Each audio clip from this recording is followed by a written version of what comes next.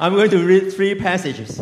The first one is from 1 Corinthians chapter 15, verse 21 and to 23. So you see, just as death came into the world through a man, now the resurrection from the dead has begun through another man. But there is another order to this resurrection. Christ was raised as the first of the harvest.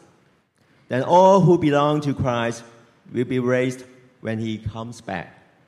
The second one from Philippians chapter 3, verse 10 and 11. I want to know Christ and experience that mighty power that raised from the dead. I want to suffer with him, sharing in his death, so that one way or another I will experience the resurrection from the dead. The third one is from Galatians chapter 2, verse 20. I have been crucified with Christ, and I no longer live, but Christ lives in me.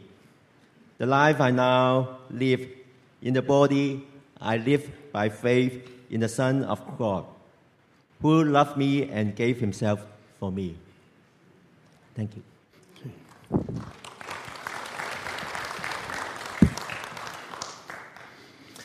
I had a friend who went into a jewelry store one time, and she was looking for a cross. I carry a little cross with me, and this is probably the third one I've had over my lifetime. They keep breaking or something. She went into a jewelry store, tried to find a cross, and she asked the attendant, I see the chains, but where are the crosses? And she said, oh, they're over here in this case. Do you want one with a little man on it, or do you want just a plain one?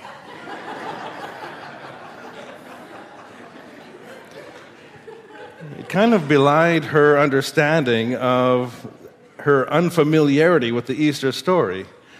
And quite honestly, I prefer one without the little man on it. You know, the cross was only used for about 6 hours before Christ was transferred to the tomb before nightfall. It was a borrowed cross, probably had been used many times before. But today we're going to look a little bit at the cross, the tomb, and the resurrection, and how Christ changed the meaning of these forever. The cross is an iconic symbol for us today, but it wasn't always so. Before Christ, the cross represented the worst mankind could do to a person. The cross was used to terrify subjugated peoples. The Roman Empire sought to intimidate and bring great fear in the hearts of those that they were ruling over. The purpose of a crucifixion was to erase an individual from the memory of humanity, to try to treat them as if they didn't deserve to live. They should be eradicated and forgotten. Every time you mention the word cross, it wasn't actually brought up in polite company, even in Rome, because it was so horrible. People walking by the crucified people yelled insults at them, threw stones and sticks at them, spit on them. And maybe that was the only way to really rationalize what was happening, because a body on a cross was gruesome, inhumane, and ghastly as a spectacle. Matthew 27, people said, "Look at you now," they yelled at him. "You said you were going to destroy the temple and rebuild it in 3 days. Well, then, if you are the Son of God, save yourself and come down from the cross." He saved others, they scoffed, but he can't save himself. So the King of Israel, is he? Well, let him come down from the cross right now, and then we'll all believe in him. The most comparable kind of execution today that is in the same inhumane category with Roman crucifixion would be the lynching of black people in the southern United States. It was also done publicly. People were actually invited to attend. It was brutal, shameful, embarrassing, terrifying. Insults were hurled at the badly beaten victim. Fleming Rutledge says this: to behold the crucified Jesus is to behold an unprecedented sacrifice of God's Son in an ultimate act of rescue for mankind from their sin. Some people ask, why was it necessary to have such a brutal and horrible and gruesome and ghastly death. There's lots of different ways people can die, but why choose the cross? Well, it represents the true nature of sin as God sees it. Sin ruined everything, your sin and my sin. It was out of God's great love that he found a comparable remedy for sin, one that involved a Messiah and a cross and a tomb and a resurrection. You know, historically, historians can't come up with a single name of anyone that was crucified before Christ. They know that thousands upon thousands were crucified, but they don't know any of their names until Jesus came. Had he not risen from the dead, we never would have heard of his name either. He would have just been one of thousands of people that were crucified. Henry Blackaby says, think about that moment in Gethsemane from the Father's perspective. All that God had purposed and determined beforehand for mankind was now hanging in the balance. All that he had foretold and signified through the sacrifices of the law and the prophets, through godly men like Moses and David and so many others, all that he had demonstrated over so many centuries, all of it led up to this one moment. The time for Jesus' teaching and for the working of miracles had come to an end, and what remained in the Savior's work was that which was the most necessary and the most difficult, the cross. So what actually happened on the cross? I mean, we know Christ died on the cross, but what else was going on at the moment that he perished on the cross? Colossians 2 tells us that he canceled the record of the charges against us, and he took it away by nailing it to the cross. 1 Peter 2:24 says he personally carried our sins in his body on the cross so that we can be dead to sin and live for what is right. By his wounds we are healed.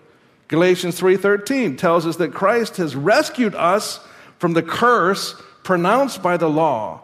And when he was hung on the cross, he took upon himself the curse for our wrongdoing. Galatians 5:24 tells us that those who belong to Christ Jesus have nailed the passions and desires of their sinful nature to his cross and crucified them there. 1 Corinthians 1:18 tells us the message of the cross is foolishness to those who are headed for destruction, but for we who are being saved know it is the very power of God. So this cross became the vehicle that God used to rectify the damage begun by Adam and Eve. Their sin, begun in the Garden of Eden, has carried through every single generation and every single family line for all eternity. The sin that began in Genesis has permeated every family and every household.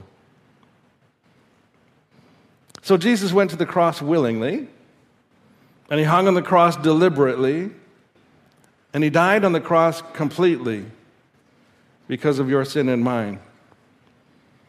It's not about laying a guilt trip, actually. It's not about making you feel bad that our sins caused him to go to the cross. It's about God's unparalleled offer of a resurrected life in the power of God for every repentant person from now until eternity. The cross was something of our doing. The resurrection is God's doing. And he's saying, now, let's put the past behind because I've got a future because of the cross for you. Just as Jesus was about to expire, he shouted, Father, I entrust my spirit into your hands. And with those words, he breathed his last.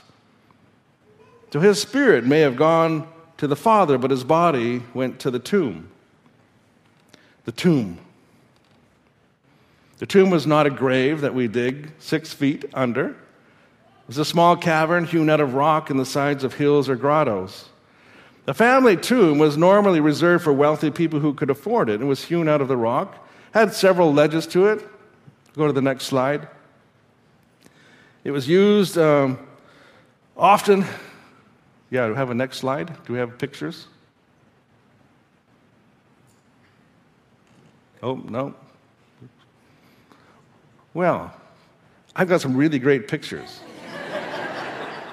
If you can imagine, in your mind, a wall of rock with a hole cut through it and a stone in front of it that could be rolled to seal it over. Some had Also wooden doors that you could be opened because it was meant for family members to be brought in one at a time as they perished. If you've been to Rome, you might have been to the catacombs underground. Christians and Jews were persecuted. They weren't allowed to be in the cemeteries, so they dug under the ground, and there's thousands upon thousands of places for bodies to be put underground in the catacombs. You can imagine, God had this all worked out. I was thinking the other day, actually in the car on the way here, if he had been buried 6 feet under in a casket like we do, would it have been pretty tough to get out of that tomb after 3 days. You'd have to take your clothes to the dry cleaners. I mean, it would have been pretty dirty. But God had it planned out where all he needed to do was roll the stone away. There we go. Look at that. Rolled the stone away, and out walked a risen Lord. Hebrews 12:2 says Jesus is the champion who initiates and perfects our faith. Because of the joy awaiting him, he endured the cross, disregarding its shame. Try to picture what his body would have looked like on the cross, and most people say you couldn't have really recognized it as human. It would have been so disfigured and bloodied. Just being in a tomb might have been the joy awaiting him, just to be in a quiet, dark, peaceful place. But that wasn't what the joy was, because he wasn't going to be there very long. That's not his final resting place. The tomb represents the finality of death. It was supposed to be the exclamation mark at the end of Christ's earthly life. The cross was supposed to be a once-for-all death. The tomb was supposed to be the last place where he was going to be placed as his body. In fact, in Matthew 27, people were so terrified that perhaps he was going to have something happen and his disciples were going to push the stone away and take him out and claim he resurrected. It said that they requested that they seal the tomb until the third day, prevent his disciples from coming and stealing his body and telling everyone he was raised from the dead. And if that happens, he says, we'll be worse off than we were at the first. So they sealed the tomb and posted guards to protect it. This was a... They thought they could keep Jesus down. Weren't they surprised? When we die, Jesus talked about it as sleep. Don't worry, Lazarus isn't dead, he's just sleeping, says. Or don't worry, your daughter hasn't died, she's just asleep. Several points in the New Testament, Jesus refers to our kind of death as sleep because we're going to wake up one day. We're going to be standing before him. It's just temporary a death for us. What he experienced was quite different. It was complete death. It was spiritual. It was physical. Every kind of death he died. It wasn't. I bring this up because some people say, well, he was resuscitated like the daughter or like Lazarus or like others. No. Wasn't resuscitated. After 3 days, you're dead. Dead. He was resurrected, and it's complete different. His body was different. When people were resuscitated, they had the same form, the same body. He didn't have that. He had kind of a glorified body they talk about.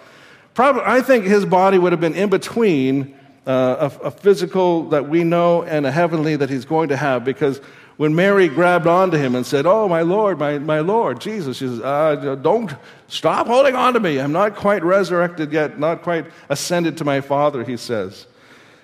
So each person is going to face a second death for their own sins. If you don't believe in this resurrected Christ, you're going to face another death, the kind of death that Christ experienced on the cross. The other death is permanent for eternity, where we spend either our eternity with him in heaven or without him in hell.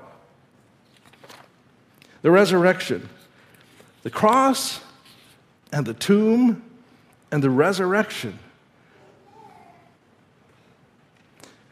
The cross and the tomb were supposed to keep him down, dead forever, forgotten to history and mankind. But that wasn't God's plan. The resurrection had been promised. Jesus knew it was going to happen. It wasn't something he could do on his own. He needed the Father to step in and get involved in his life to bring him back to life. It says in John 11:25, Jesus knew that this is going to happen. He told Mary when he encountered her at her brother's death, Lazarus. He says, I am the resurrection and the life. And anyone who believes in me will live even after dying. So the cross and the tomb don't have a little man in them anymore. The resurrected Lord forever changed the meaning for both of them, from capture to release, from death to life, from containment to freedom.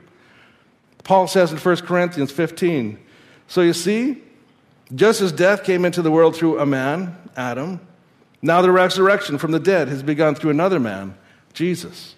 But there is an order to this resurrection. Christ was raised as the first of the harvest. Then all who belong to Christ will be raised when he comes back. Christ had to raise from the dead first to demonstrate what power is available to all who believe in him.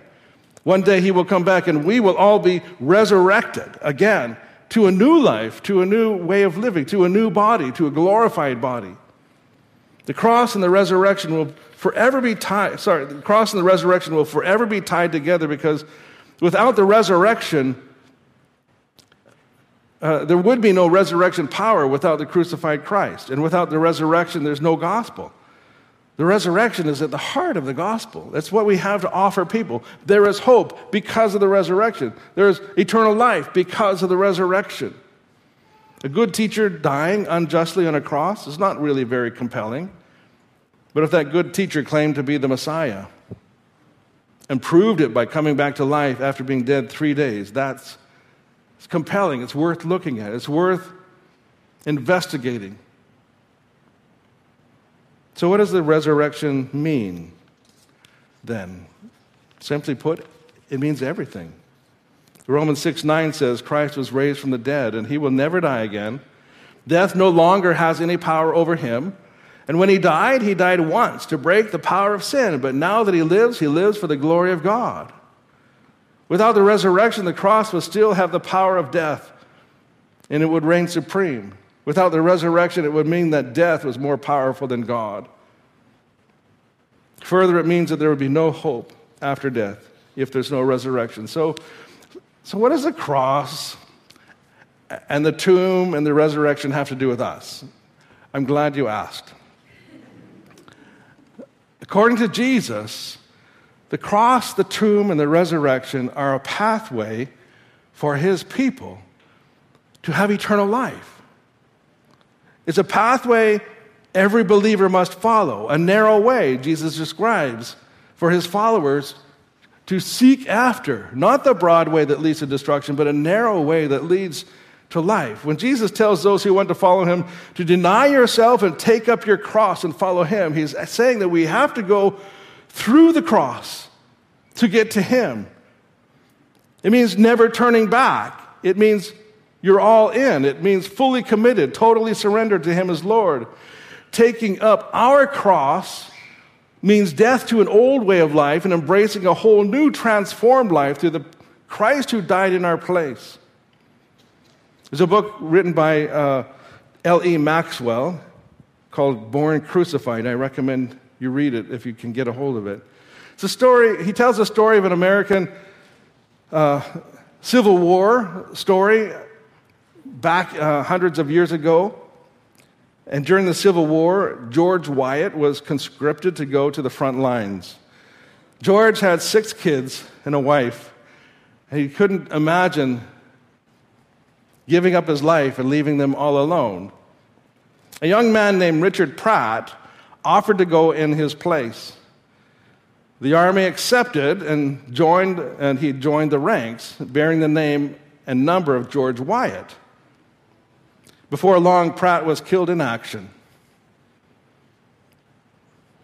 The authorities later sought again to draft George Wyatt into service, and he protested, and he said he already died. He said that if the authorities consult their own records as to the fact of his having died in identification with Pratt, his substitute died in his place. And so they said, I guess you did. They exempted him from service because legally he was already dead in the place of Richard Pratt. He died in the person of his representative so that he could live his life, be a dad and a husband. Christ died in our place. It's an offer of a resurrected life.